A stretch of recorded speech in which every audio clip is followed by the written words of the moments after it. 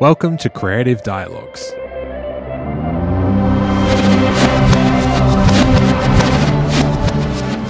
Creative Dialogues is focused on the arts, exploring collaboration and upskilling and community building within and across art forms.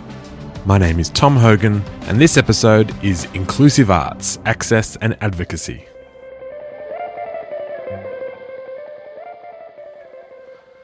I must say, I really am still quite nervous about this episode. It's not terrifying or anything, it's just that I'm confronted directly with an issue I've never really tried to solve before. And it sort of showed the cracks of how I need to spend more time and resources getting through it. This episode is on making the arts accessible, so we tried to make this episode, and all future episodes, more accessible as well. So while I make theatre, most of my work is about and through the medium of sound, whether that be music or podcasts or design or performance lectures and so on. And when it comes to theatre and performance, there's a lot of history and systems in place to make your work more accessible.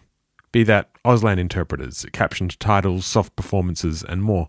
But podcasts are pretty new, and because they're strictly oral, they're inherently harder to access. Providing a detailed transcript seems to be the only real way to open it up to deaf audiences. With the help of Wollongong Council's cultural development team, we've tried to make this accessible, not only for our audiences, but also for our guests. So we brought on board Kylie Clear from Sweeney Interpreting to provide an Auslan interpreter. And as this episode will show, there will be a bit of confusion over exactly what we expected Kylie to interpret, while also making sure all our guests keep their microphones from covering their mouths so our lips can be read as well. So to see the video of this episode, that is also subtitled, visit the show notes or the Creative Dialogues webpage. So first up, let me introduce you to Sophia Golan, award-winning director and writer of documentary and drama films, and she also works at Create New South Wales as the sector investment manager and is also the programmer behind the Screenability strand at the Sydney Film Festival. I also want to read directly from her bio here. She's also one of the longest-serving guest actors on Play School, reaching her 29th year on the show, which makes it very likely she's been in your living room while you were in your pajamas. Great. With all the other interviews that I've done in this, we've sort of talked about what shutdown means. And I've been thinking about, this whole idea of shutdown is, it's about people sort of being housebound or feeling isolation. And as far as people with disability go, it's not an entirely new thing. And I was wondering if how has the transition been in the sort of short term for any of you? Sophia, as far as working or discussions go, is everything how has the transition been from pre-COVID to now?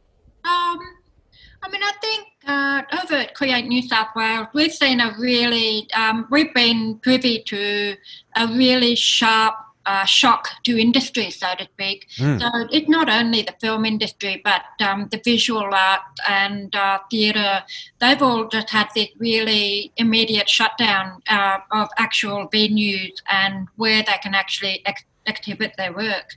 And we've had shutdown of productions and the like. In the last few weeks, they're all coming back to life. They're all coming back and into production and reopening galleries and venues. So we're seeing people with COVID plan, with safe practice in place, now being able to come back in a limited way. But I think I think what's been quite amazing is seeing people, and I'm going to use this word, pivot, because it's been such a big word over the last few weeks, of artists just pivoting their practice and getting it online. And I think it's been really great to see people who've been maybe thinking about going online or getting their work in a digital space. They've actually just rolled up their sleeves, got on with it, and they've used this kind of pandemic condition to take advantage of that inbuilt audience. Captive audience, if you like. Yeah, captive audiences who are all over the place actually can sort of access some of these art, especially with everyone is, as you're right, pivoting towards new technologies, mostly out of necessity. But as a result of that, there's some really good things that have come out of that. The one thing I have noticed is that I've been doing video teleconference calls because, being deaf and relying on lip reading, I've been trying to get people to come to that, trying to get to do FaceTime, and now everybody's all over it. Everybody. Yeah, that's right. Finally, you see it. All it took was a global pandemic. It did indeed. Yeah. Do all your Zooms have Auslan interpreters? Has that been kind of the norm as well? We've had video conferencing interpreted for a couple of years now. So, that's been something that's been, it was already well underway. So it was really easy for interpreters to just kind of fall into this space and be, and I think a lot of interpreters, just speaking to them, they've been really happy to be able to interpret from home. They've been able to do more work. It's been better working conditions for many. So, there's been a lot of benefit in having interpreted Zoom in that manner. But I'm not an interpreter. That's only an anecdotal story that I've heard from people I've worked with. Next up, here is Matthew Hall, who is the CEO of Arts Access Australia and the new Programming Director of Meeting Place, the National Forum for Arts, Culture and Disability in Australia, which took place earlier this month. Could you tell me about Meeting Place generally? Just as I've never had to engage in it, and now it's online, it actually makes it more accessible for me as well. Well, that's certainly the case. And in a sense, it's also a little bit easier to program because you don't have to bring people from all over the world to one place. So yeah. Meeting Place is a forum that we established in 2012 as a place for anyone interested in the area of art and disability to share and network and to learn. And it's occurred every year since, and it has always been in a physical location over several days. And part of the program has been to educate and inform people about arts practice and artists with disabilities in that actual location. That's as a focal point of part of the program. Just coming back to what you were saying before, it's certainly the case that, being isolated or being housebound aren't concepts that are new to many disabled artists. And we would hope that certainly by essentially being forced this year to take our Meeting Place forum into an entirely digital platform, that we will be able to demonstrate how people can incorporate digital access and inclusiveness into programs so that it becomes something that is much more generally accepted and the norm as we move forward. Overall, our theme of the forum this year is creating space, and whether that's creating space within community or online or within a political space, there's a whole range of different conversations and dialogues that we'll be having or hoping to create in relation to all sorts of activities around artists with disability creating space, whether for themselves or their artworks or for audiences. Yeah, of course. Just as a side note, first of all, I could just... The birds in the background of your recordings are quite delightful. And also, I've just read that you're engaging a lot in landscape photography. Which that's my... Yes, seems like you've really found a way to make this work for you. It's a hobby, semi professional type activity. So living in the country and surrounded by fields and lots of birds. On every Zoom call, someone comments about the bird calls. Well, I'm glad I could fulfill that cliche at least, just for a sense of continuity. Sadly, I can't tell you what any of those birds are, but that's your next next goal, I think, of course. So, I mean, also, if you're just living in Burrawong, which I guess is that near Robertson? Is that? It is indeed, yes. So at the top of Macquarie Pass. So even that probably just changes your accessibility to program this work and also to engage in it. Like ultimately, that sort of changes travel for you. Actually, in a sense, it's probably easy to organise as an online forum on a distributed organisational model than it is to try and organise a conference in a physical place of Canberra or Melbourne or Brisbane. Which I'm sure will create its own set of new problems that you can then engage. Yes, it does. Particularly in terms of accessibility with ensuring audio captioning or Auslan interpretation or any number of things that are or audio description on any number of things that are really necessary to ensure that you've got a universally accessible program. Of course, yeah, universal access is the goal there, isn't it? Indeed. We also have Ethan and Christian here, who are on this podcast as representatives of the Strange Ways Ensemble from Merrigong Theatre.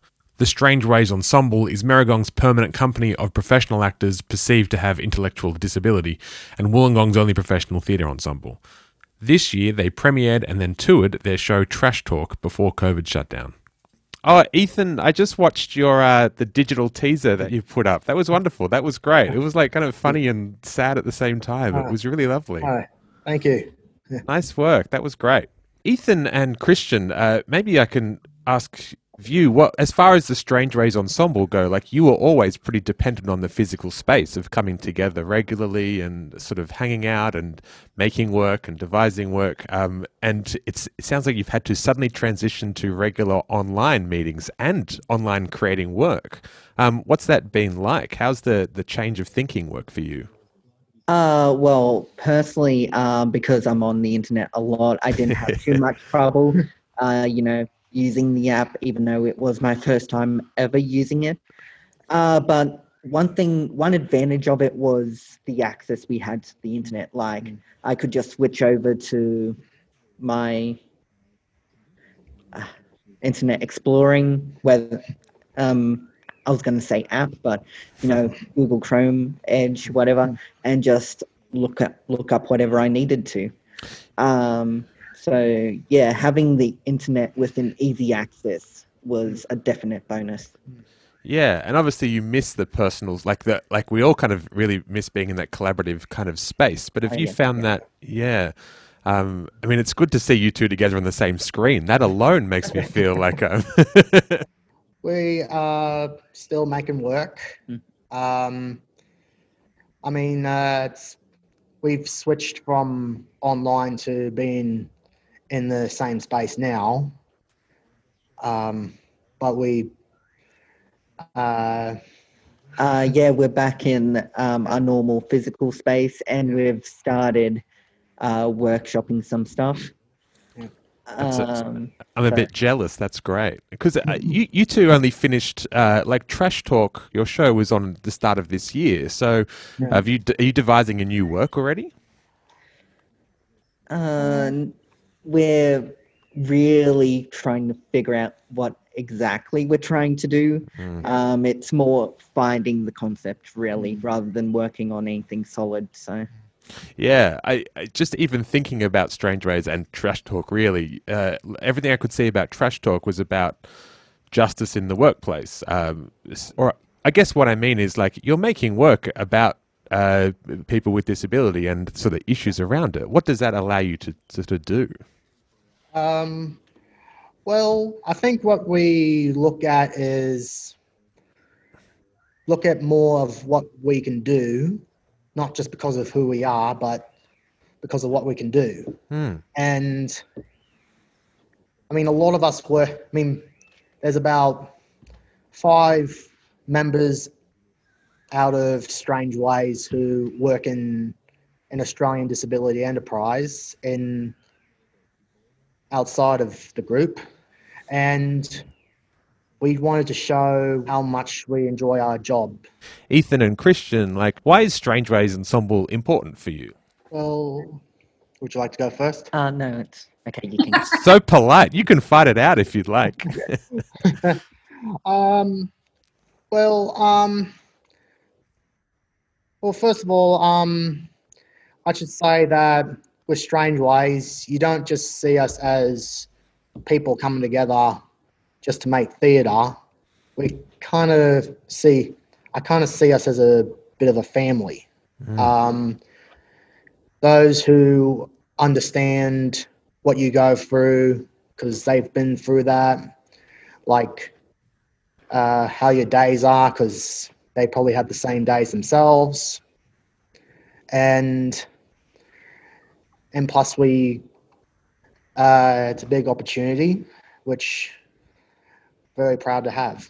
I guess I'm not. I just thought it was the most exciting show. It was fabulous with all of the screens you had on stage, and the actual story itself was so evocative of the struggles that people with disability face in general employment. I thought it was fabulous. I thought you guys were fabulous, actually. So I'm really looking forward to the next show when you can get that up, when you can get an audience back in the room. Was that Trash Talk you were saying, Sophia? Yeah, I came down to Wollongong to see it. Sweet. And then, so Ethan and Christian, Trash Talk then toured to Parramatta, didn't it? Oh, that's what I thought. Yeah. Oh.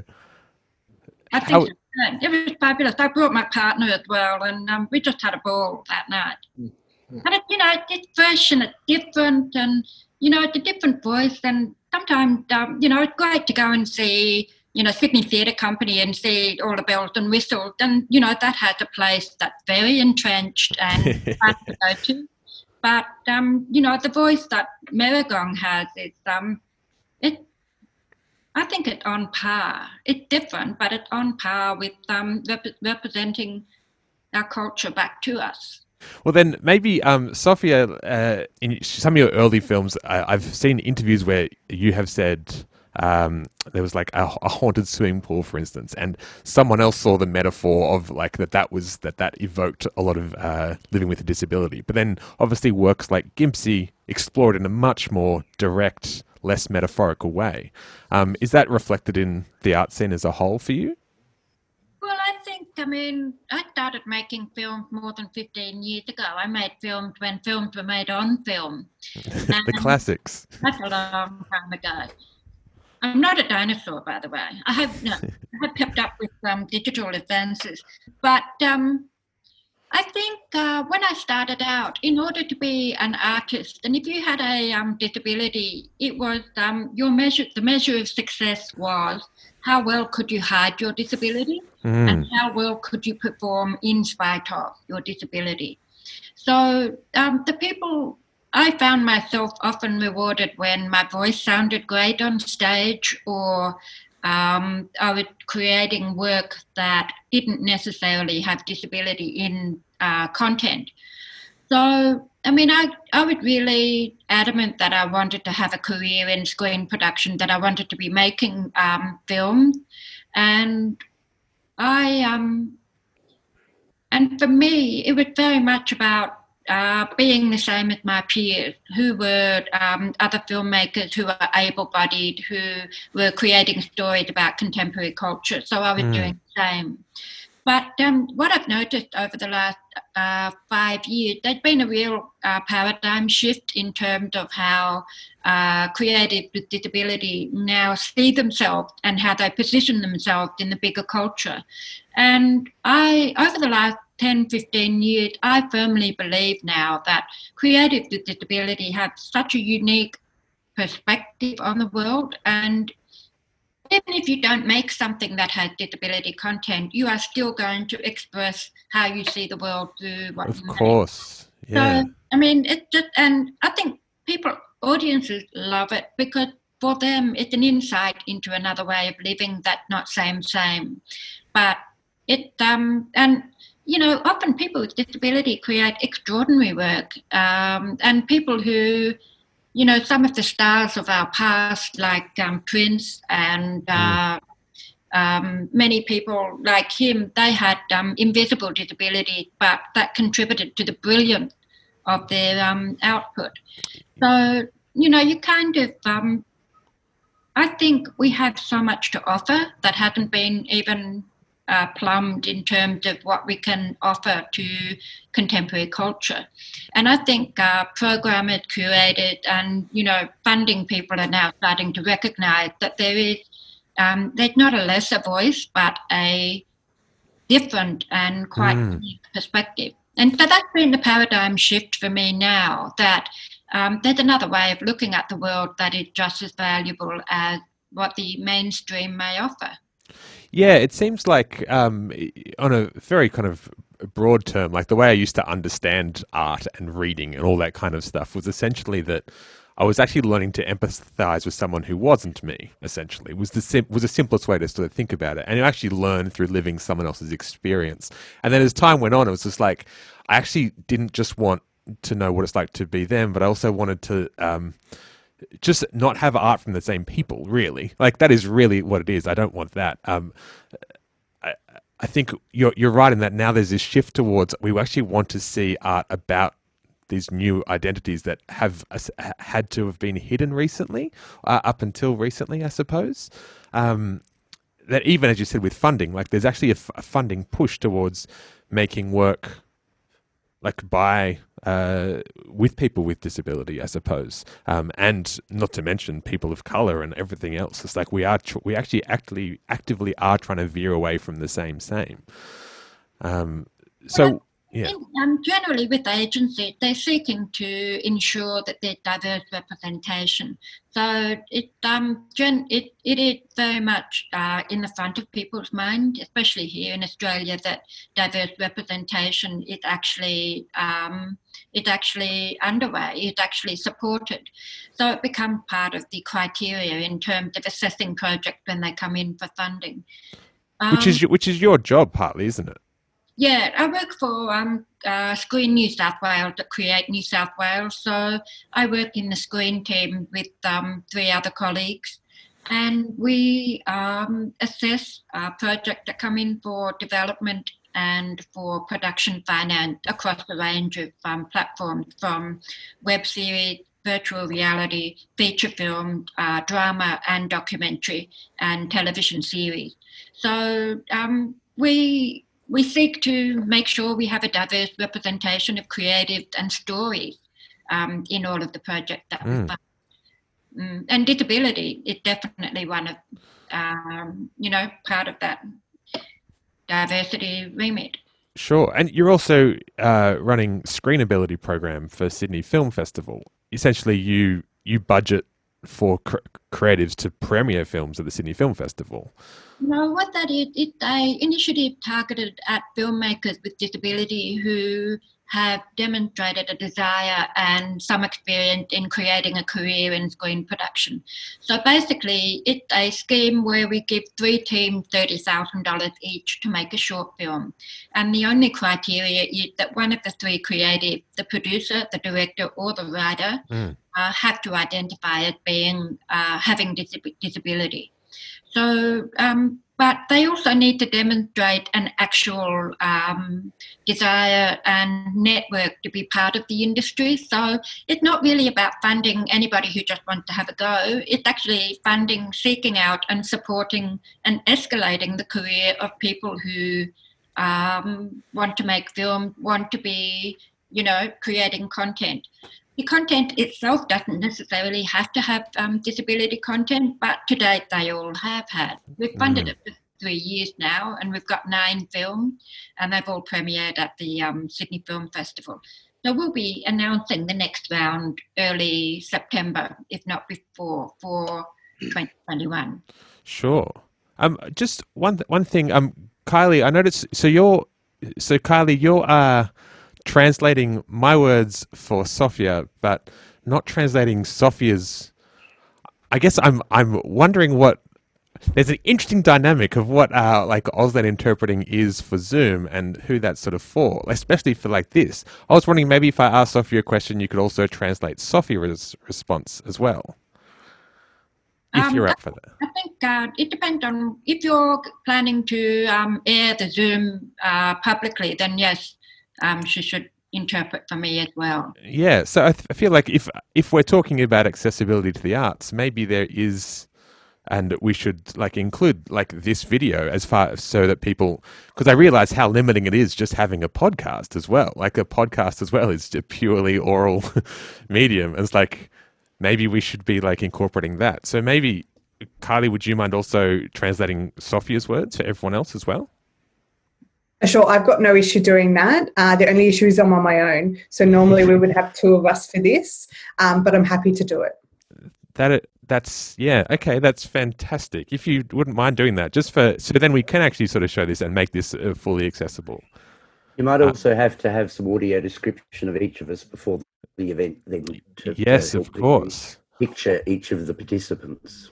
See, I think this is it's not so much just having the conversation; it's also the fact that me getting this wrong happily and like coming to terms with it is probably part of the discussion. Ultimately, like it's this idea of solving one problem just sort of creates more, which.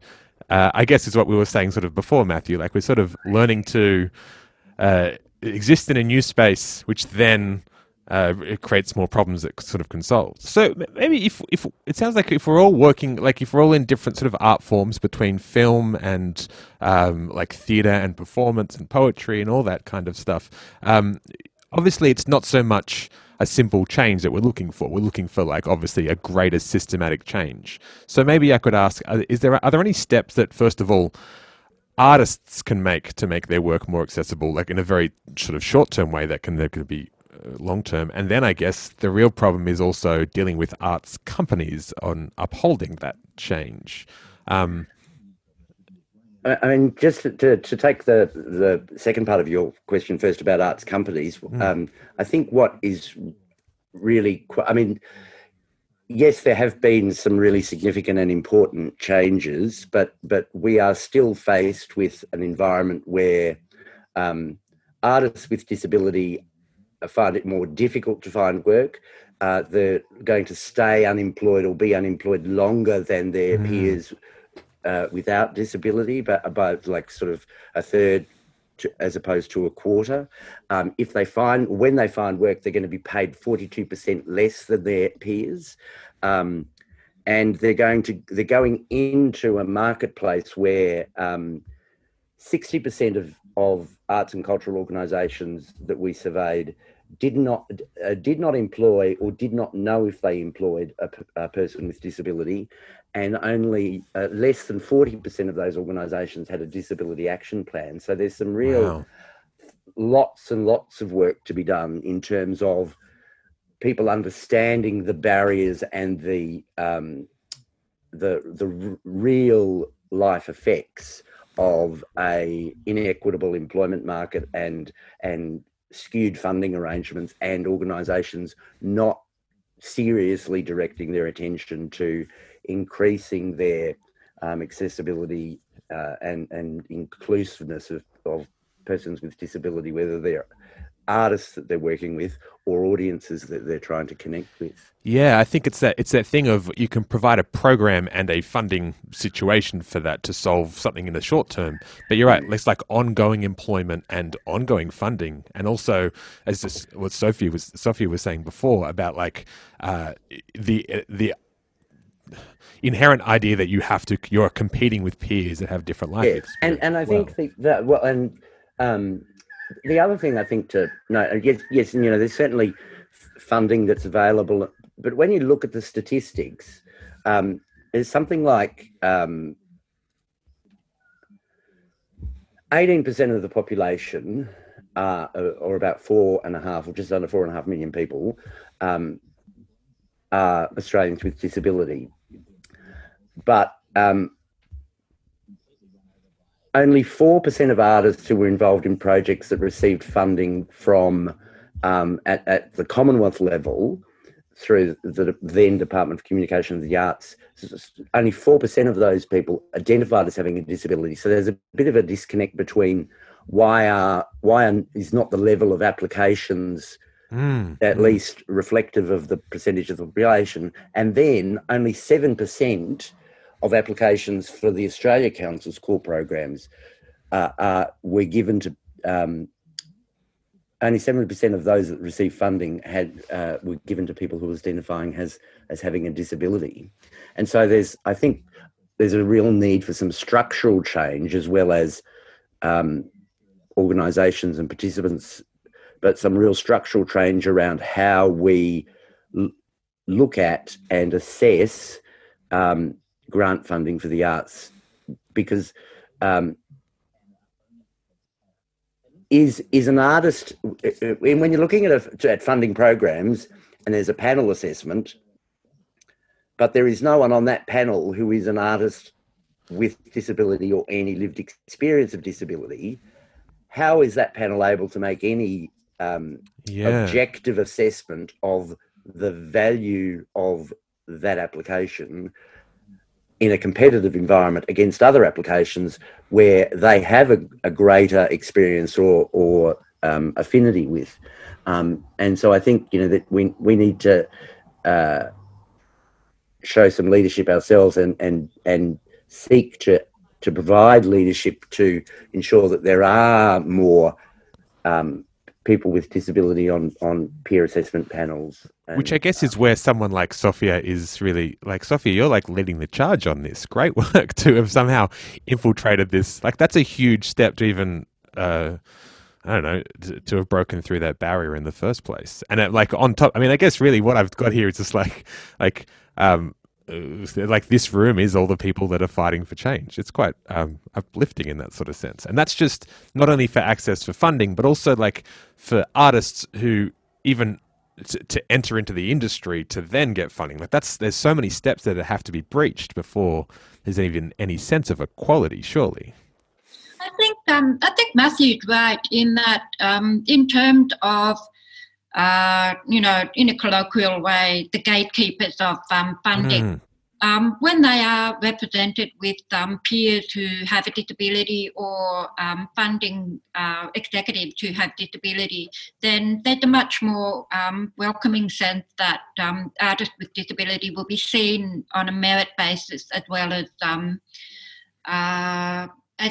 as taking into account whole of career, so to speak. Yes. Because whole of career is that artists with disability will not have the same opportunity as able-bodied artists. So you kind of have to consider where have they come from, where are they at, and you do tailor the assessment accordingly. And to do that, you do need an understanding of the disability art landscape. You do need an understanding and an overview of the artists who are currently practicing, as well as, their peers in a bigger mainstream sense. At Create New South Wales, we do take that very seriously. When we get artists with disability who may come into a general stream, then they will be assessed by a peer with disability. Our board have artists with disability represented on them. And of course, I'm a filmmaker with disability, so I contribute to the Screen New South Wales space. And in Australia Council for the Arts, we also have that peer assessment process where artists with disability are employed to make those assessments. I mean, I can only speak for the small sphere that I'm in on this side of the country. Yeah. So I can't speak for agencies in other states. But I think there is growing awareness of lack of representation in those decision-making spaces. And I think many people are, especially in government, are looking to how they can make changes that are, going to create tangible and have a long-term effect. Yeah. Or Matthew, does Arts Access Australia, does that work with in that kind of sense of working with artists and creatives in that, or are you more looking at the companies and their involvement? We see ourselves as providing a role of leadership and advocacy, sort of at a national level, in terms of advocating for change and arguing for what should happen, and for seeking to improve the ecosystem or the environment within which everyone operates. We have, as part of the members of our organisation, is each of the state or territory peak bodies in disability in the arts in every state and territory, except for Tasmania, who doesn't have one, but they're supported, I think, through Victoria. So it's those state-based organisations that are more directly involved with either individual artists or companies in terms of either providing advice or assistance or opportunities to identify ways to connect or to educate or inform at that sort of more roots level, whereas we focus more on sort of policy and lobbying and advocating. But one of the things I did want to raise in terms of creating or improving things or creating change, I think also it's one of the real important things is in terms of ensuring that there's a real recognition that it's important. I mean, in the current environment, I think we've seen that the response of the Commonwealth government would make some people think that the arts and cultural industries are not important, or at least the government doesn't think so. And that then permeates throughout the rest of the community. And so that when you're trying to highlight something, if there's a general sense of, well, that's not seen as something that's necessarily important, it becomes much more difficult.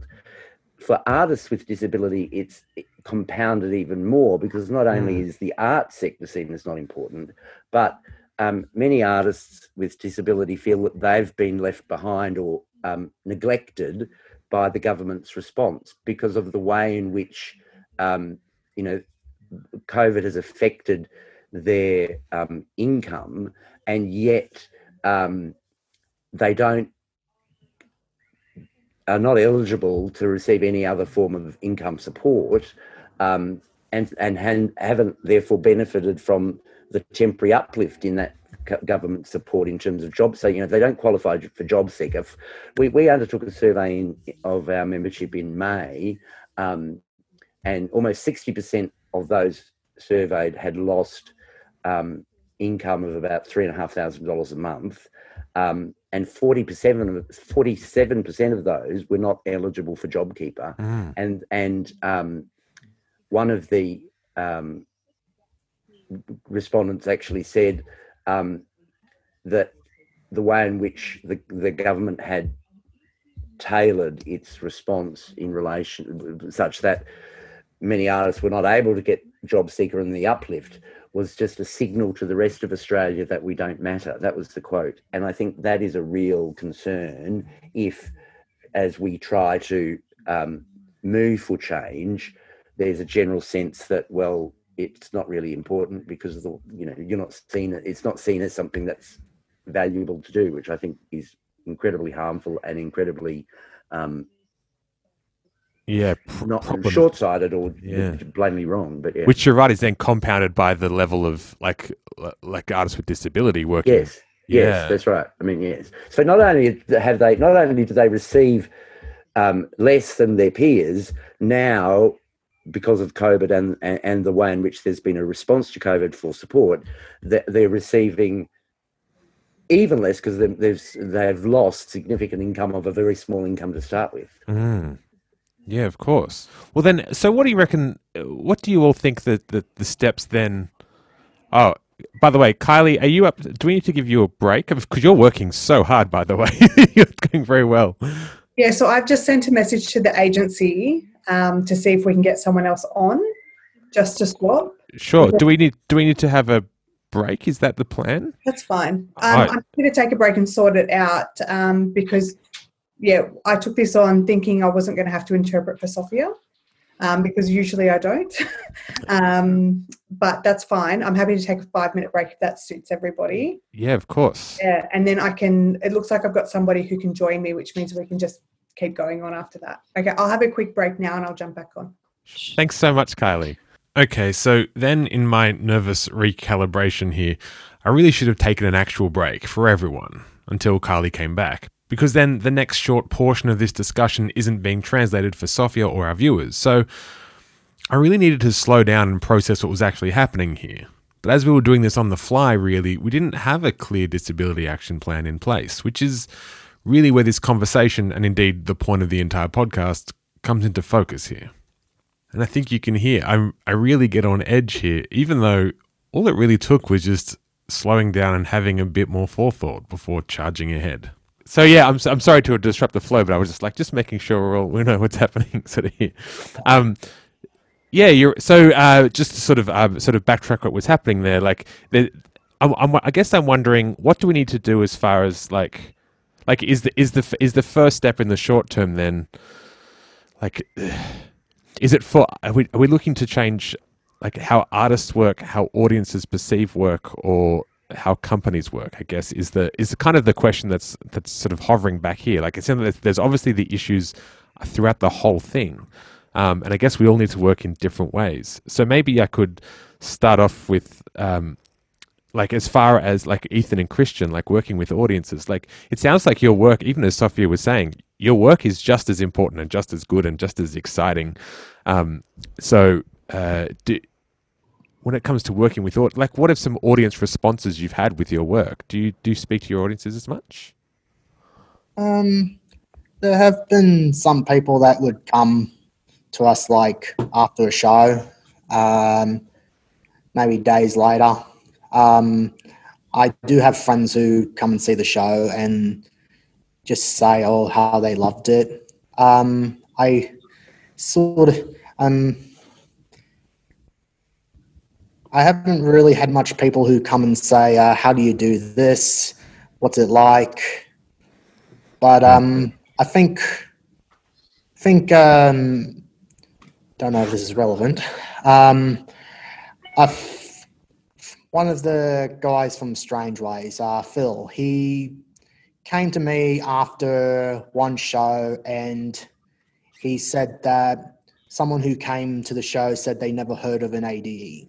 So the fact that we now what it's like, it's interesting because people are learning as they're like, your role is actually just to educate audiences, really. Yeah. Which is like a huge responsibility as an actor and a creator as well, don't you think? Yeah. I do see it as entertaining, but as trying to entertain an audience, but you do get to learn a few things as the show goes on. Yeah, of course. So if that's what it takes to get, it sounds like you're doing all the right things to get our audience's attention. It sounds like the work that you create obviously has the impact and is doing what you're setting out to achieve. Yeah. Yep. Which is, first of all, you were immediately much more successful than I am as far as like an artist goes, because I like that's like so good work on feeling that kind of satisfaction on there. So after that, the audience, then the next layer of that is getting accessibility for artists. Then, so maybe that's Sophia. That seems to be much more in your court. Like, what are some steps we need to take to get artists more empowered and accessible to being involved, whether that's funding or getting into the industry? Sorry, can you just repeat that question again? Maybe, is it because, should I be waiting for Kylie to come back? Yeah, I think so. Yeah, sure. So then, so maybe I can pivot to Matthew then. So if you're the one who seems to be dealing with the kind of the greater, like the much bigger picture stuff. Macro, yeah. Yeah. What's the kind of, is there a next tangible step for you? There's probably a few. I mean, there's everything seems to be so interconnected, and in terms of certainly artists, I think there's real scope to improve the level of or the number of organisations that have effective and meaningful disability action plans in terms of their engagement with artists with disability. And I mean, I don't think there's any lack of understanding in the sector amongst quote unquote mainstream organisations as to the benefit that they would generate and the amazing output that could be produced by involving artists with disability in their program. But I don't think they necessarily are aware of everything that has to be put in place to make it a success for that to happen. And I think that if there's some greater focus on organisations and their disability action plans, I think that would be a huge, tremendous first step. So you're saying, because obviously you're saying so companies understand the inherent value, and they're like, yeah, we know. But also but then I mean, as and I don't mean to be critical, but as in the process of this afternoon, you were very, certain to ensure that you had an Auslan interpreter for Sophia, but then when you thought, oh, okay, but then we could make the whole thing. The video available, which and if it was fully Auslan interpreted, that would be great for deaf people. But then that raises an issue of, that's not great for people who have a vision disability. Exactly, yeah. So it compounds, and so that very simple thing, people need to think more carefully and closely about it as to what does that mean that we have to do, or not so much on the artist involvement side of things, but in terms of engaging with audiences with disabilities. I mean, then there's lots of things I think that can happen with that. There's issues around what the NDIS funds in relation to sort of arts and cultural programs, but even things like organisations. If someone who with a disability who requires a carer wants to go and see something or participate in an activity, they've got to buy 2 tickets. They can't buy 1 ticket because they can't go by themselves. Yeah. And then they go, well, but how can they afford? Is it fair that they should have to buy 2 tickets for their own experience when the person who is accompanying them is not there to see the show or participate, but there because of the needs of the ticket holder? So there's but I also understand that person would then take a paying ticket of someone who would. So there's lots of things to be thought about, but they are things that I don't think people do think about. Yeah, no. And very simple things like a second ticket or the cost of a second ticket. Yeah, and even then, that's also kind of creative thinking as well. It's just like that's even in the shows that I've been involved with, once we make sure we have like a soft performance and an Auslan interpreted performance, and like once you do it, it actually is, even the process of doing it is so much more rewarding. And and especially once you can reach those audiences and things like that. I suppose that's, again, compounded once you get to the sort of artistic company levels. So go back to Matthew's comment about the Disability Action Plan. It is probably the first step of anybody who will consider working with creative or audiences with disability, because what it actually does, it's an audit. It's an audit of the actual company's capacity to provide service, whether internal or external. So and it's only by doing that then a company realizes what is it that we are offering, how accessible is it, and who are our audiences. So that I mean, as you've just discovered, with the interpreter and with this and that, it's a very common mistake. It usually pops up on the very first time or second time you might engage a interpreter. And it is about, and Accessible Art, actually, the New South Wales agency, they actually provide a workshop called Accessorize, which is working with companies. How do they actually provide access on, outward facing and in facing to the company?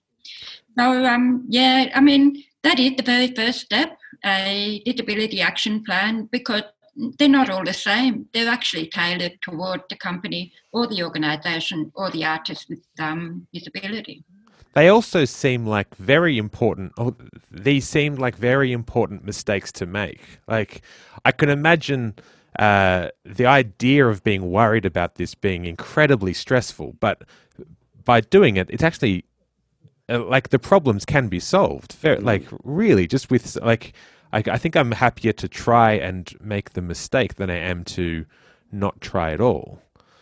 Depends on the you not fall on your face. yeah. I mean, I'm very happy to look stupid sometimes, I think. It's just, if that makes any sense.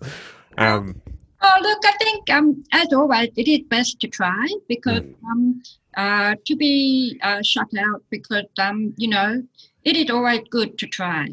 But And you don't have to try on your own also. I mean, yeah, of course. And also a disability action probably, plan would do that. Yeah, because I mean the whole thing about disability action plan is that they're there to help you, to make your life easy as well. Because I think it's just about having knowledge, and knowledge just, you know, avoid problems before they even start. But again, you have to experience working with audiences with disability. You have to experience working with creative, and then you start to fully understand. It's not as hard as you think. No, yeah. Mm. I think it's just knowing how much I work, like so much of my work is based on sound, I suppose, and not so much any sort of other thing. So it's just, I'm just suddenly becoming very aware of how easy it is for me to change and adapt, really. Like it doesn't take much apart from doing, A, more research, and B, trying it out and asking questions, I suppose. What's a tangible step artists can make next then? Whether that be in working in film or... like, what should their short-term goals be to then be long-term? It always comes down to keep yourself informed, and that can happen at a grassroots level and at a highly experienced level.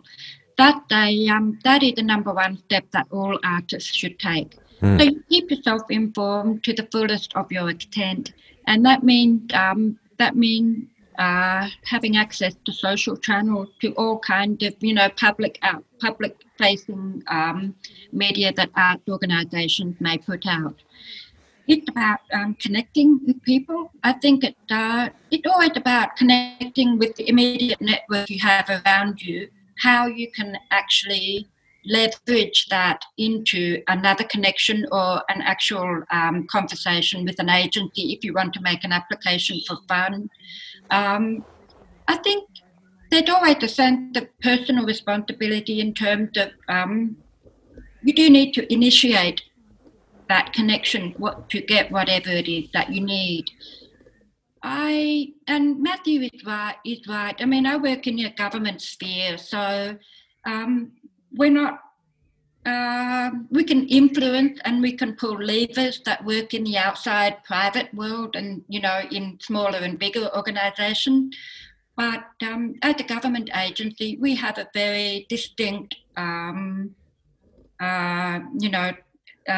have a distinct sense of we represent those underrepresented people, and we do our best to ensure that they have a voice and access to support and fund. And that's not necessarily reflected in the private space or in bigger mainstream organisations.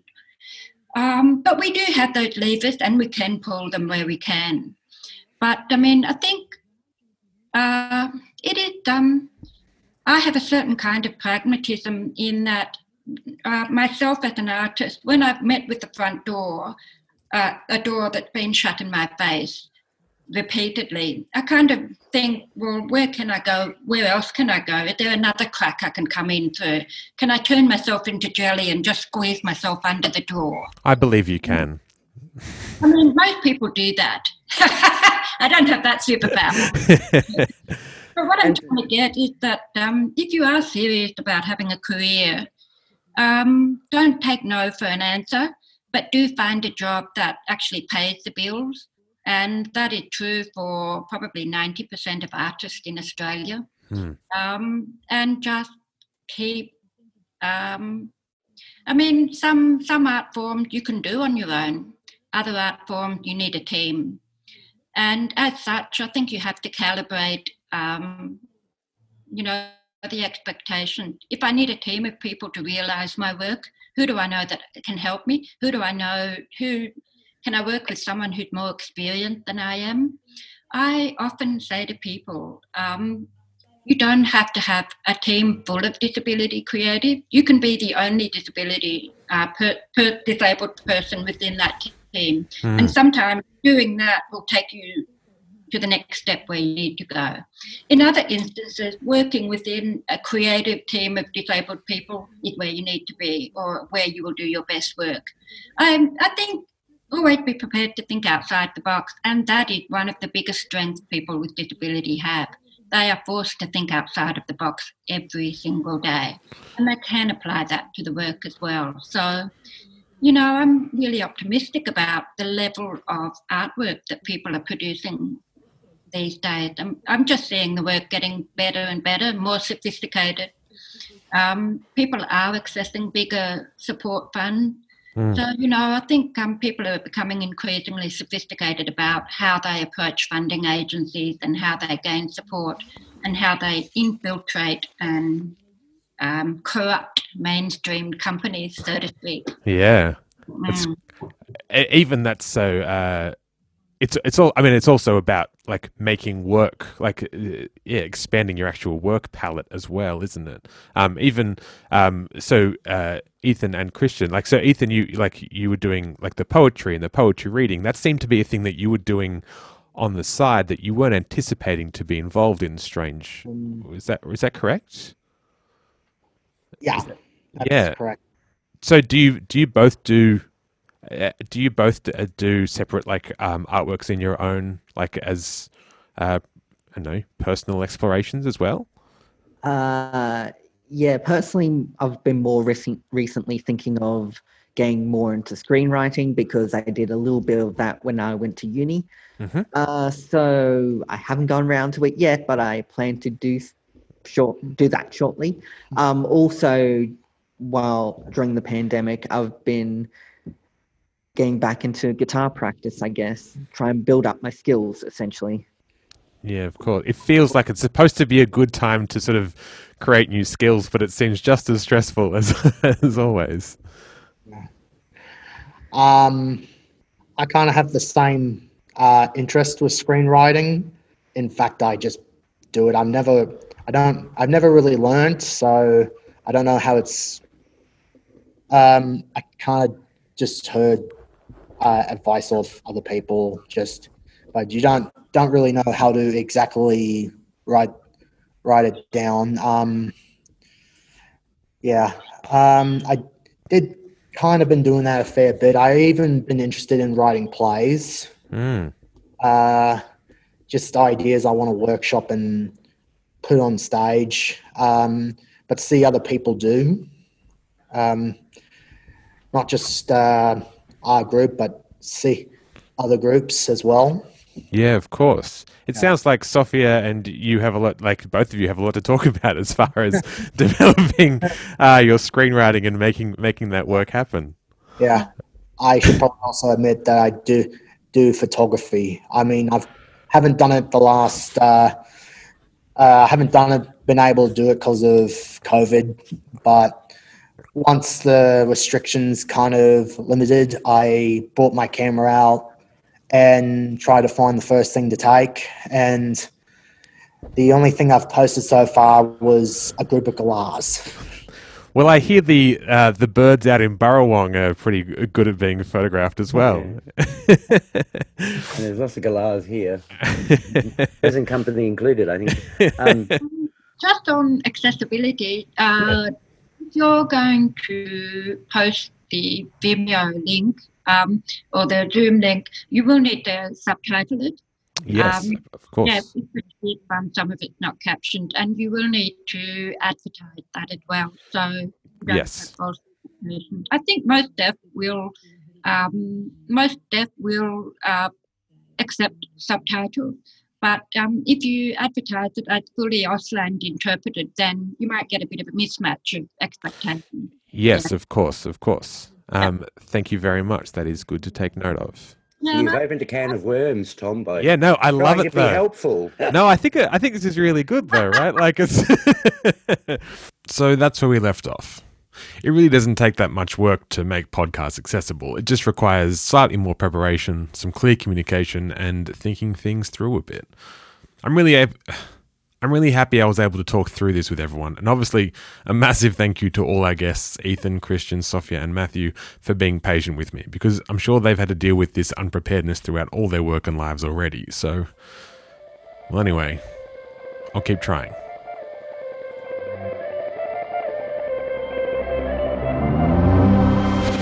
I'll put links to the Strange Ways Ensemble and to Sophia Golan's work and to Meeting Place in the show notes. I'm pretty ashamed I couldn't get this together before Meeting Place happened, but nothing has been easy. So definitely sign up to Meeting Place's newsletter, and I'll link to the Arts Access Australia YouTube page so you can view the videos as they come online. And a huge thanks to Kylie Clear from Sweeney Interpreting for working her butt off for this episode. Check out the video of this conversation in the show notes as well. This was also the final episode of this season of Creative Dialogues. Don't worry, there will be more because I had fun and I learned a lot, and we've been receiving some great feedback. So if you want to get in touch, visit the Creative Dialogues webpage on the Wollongong City Council website for more information. I'll also put it in the show notes. And a huge thanks to Annie Clapton and Janine Primer throughout this series, who did all the heavy lifting for every episode. I'm Tom Hogan, and well, that's it.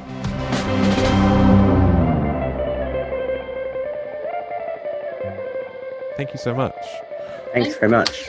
Thank you. everyone. Have a great day. See you guys. See you, everyone. See ya. Bye.